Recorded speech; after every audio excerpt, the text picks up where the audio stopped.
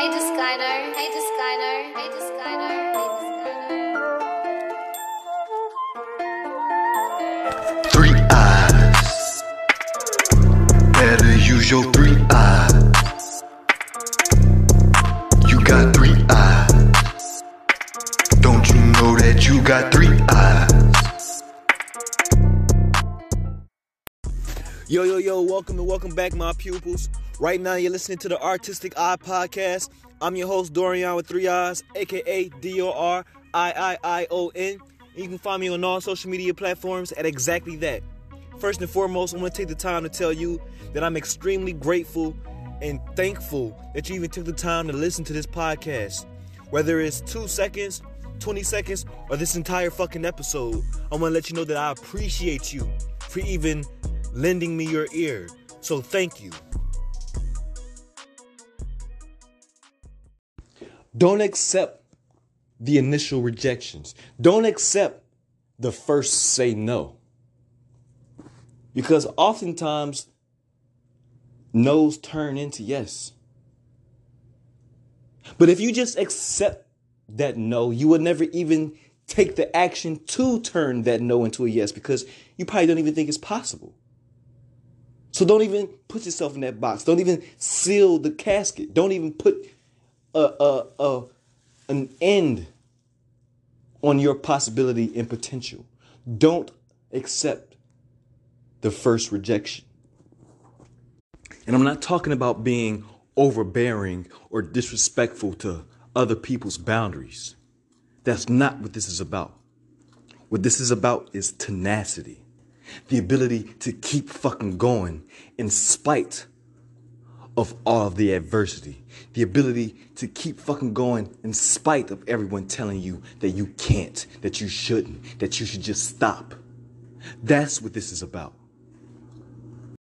So it's the end of the year, and Spotify likes to do that Wrapped tour thing, or whatever it's called. Like, you know, at the end of the year, it tells you all the things that you've engaged with the most. Or if you're an artist yourself or a podcaster or whatever, if you do creative content, there's a Wrapped tour for you also on Spotify. As in, they tell you the audiences you've reached the most, or they tell you the demographics that you connect with the most, or some of your best shows, your best songs or albums, your best episodes for that year. Right? That's the Spotify Wrapped tour. And I was looking at my Spotify Wrapped tour because, like I said, it's the end of the year. So they gave me a little briefing. And in that briefing, I see that I am in the 0.1% of listeners when it comes to Gunna. Now, those of you who don't know who Gunna is an American rapper from Atlanta who's signed to YSL, Young Slime Life, a.k.a. Young Thug's label. Now, when I first heard Gunna, which is about a year and a half, 2 years ago, I hated that shit. You understand? I don't even remember what the original song was that I heard. I think it was something with Lil Baby. I forgot what it was, but when I first heard Gunna, though, I hated it. I just didn't get it. I didn't get the sound. I didn't get the style of the way he dressed. I didn't get the lingo, the verbiage. As a matter of fact, I didn't just hate Gunna. I hated everything that was around Gunna, everything related to Gunna. I hated all types of music that came out of Atlanta. Almost all. I'm not going to say all music. And no disrespect to all my people out in Atlanta. I love Atlanta music. I'm just giving you the story, right? When I first heard Gunna, I wasn't tapped into Atlanta music. I didn't like YSL. As a matter of fact, I didn't really like Young Thug at one point. Now, I'll be honest, when I finally found Gunna, by that time I did like Young Thug. But the same holds true for Gunna as it does for Young Thug. When I first heard of Young Thug, I remember this song. It was Stoner. Remember that song, Stoner? I'm stoner, I'm stoner, I'm stoner. Yeah, I hate that shit.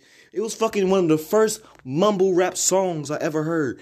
And I can tell you right now to this day how annoyed I got every time I heard that song on the radio. I hated that fucking song. And because I had so much dislike for that song, I didn't like the artist either. I hated Young Thug. Then a couple years later, Young Thug ended up dropping Slime Season 2 or Slime Season 3. And once I heard that, boom, I became a Young Thug fan. Or not even that. Before that, I believe it was the Barter 6. Once I heard that, and it started getting so much controversy around it, and people talking about, oh my God, look at this album cover. He posted an album cover and he's naked. Oh, he's gay. Oh. Or, oh, the Barter 6, he's trying to mock Lil Wayne because he has the Carter 5 and the Carter 4. Oh. So once it started to get all this attention, this controversy, that's when I started to, pay attention to it myself. For those of you who don't know who I am, Eros, I do like a little bit of controversy. You know what I'm saying? I'm not saying I like to put myself into controversy, but I do like to rile people up. I do like to ruffle a bit of feathers in order to fully get the message across. In case you didn't realize that by now. But yeah, I seen that. I seen a little bit of rebellious nature in Young Thug. I seen that attitude of not giving a fuck about what people think about you. And that made me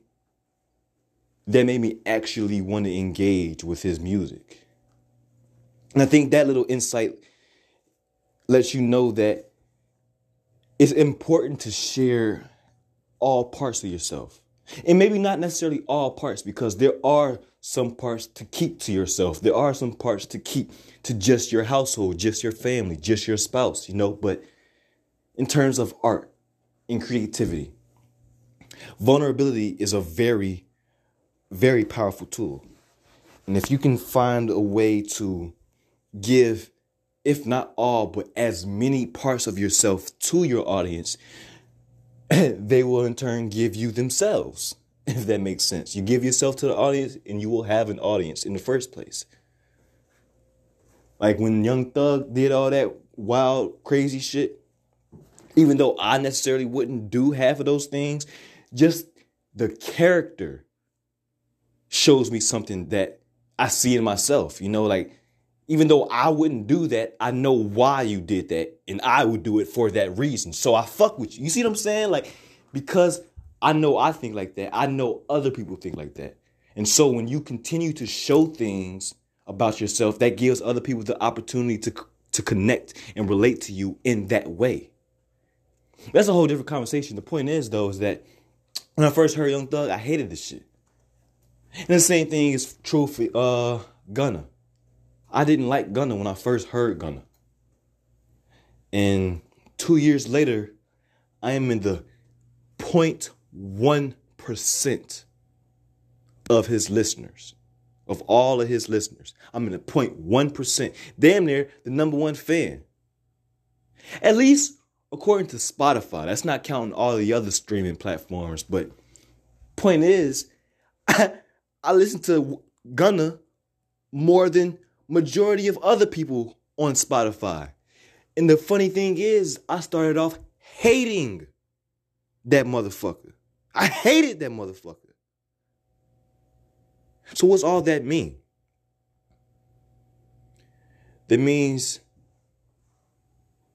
that you as an artist, you as a creative, or just a person in general, whatever it is in life, don't put too much weight and value on the rejection, especially if it's just the initial rejection. You know what I'm saying? Like a lot of times people don't know what they want or like. Sometimes, and not even sometimes, a lot of the time, people's likes and dislikes evolve. They change over time. So when someone tells you no or rejects you or whatever, and don't, first of all, don't take that message and misconstrue it. No means no. All right, for all you dirty ass motherfuckers out there, no fucking means no. Get that shit straight. But in terms of creativity, in terms of doing something that can actually inspire people, right? Don't take no as the end all be all. Don't stop yourself just because of one rejection. Or even if you have 1,000 rejections from 1,000 different people, that's still one rejection. You know what I'm saying? Don't just stop because of one rejection. Don't just stop because of one no. Keep fucking going and figure out how to turn that no into a yes. Within reason. Of course, stay true to yourself. Don't just start doing shit that people might want you to do because you're trying to gain some awareness or recognition. No, stay authentic. Stay true to yourself. All the time I was listening to Gunna and Thug or whatever, they never went outside of their original craft to get me as a listener. No, they continued to make the shit that they wanted to make. And then eventually I came around. That's exactly how you got to look at it. Eventually, the people who are supposed to come around will come around. You see what I'm saying? Maybe your 0.1% supporters, maybe they right now are saying no, but just stick to it. And eventually they will become those 0.1% supporters. Right now, they might be haters. Right now, they might not even be aware of you. And when they do become aware of you, they might fucking hate you at first. But if this example, this real example that I've given you says anything, it's to say, don't let that stop you. And the only way you can even do that is by doing what? Guess what? Guess how you can keep going when people say no? Guess how you can keep going in the face of rejection? How? By valuing your perspective.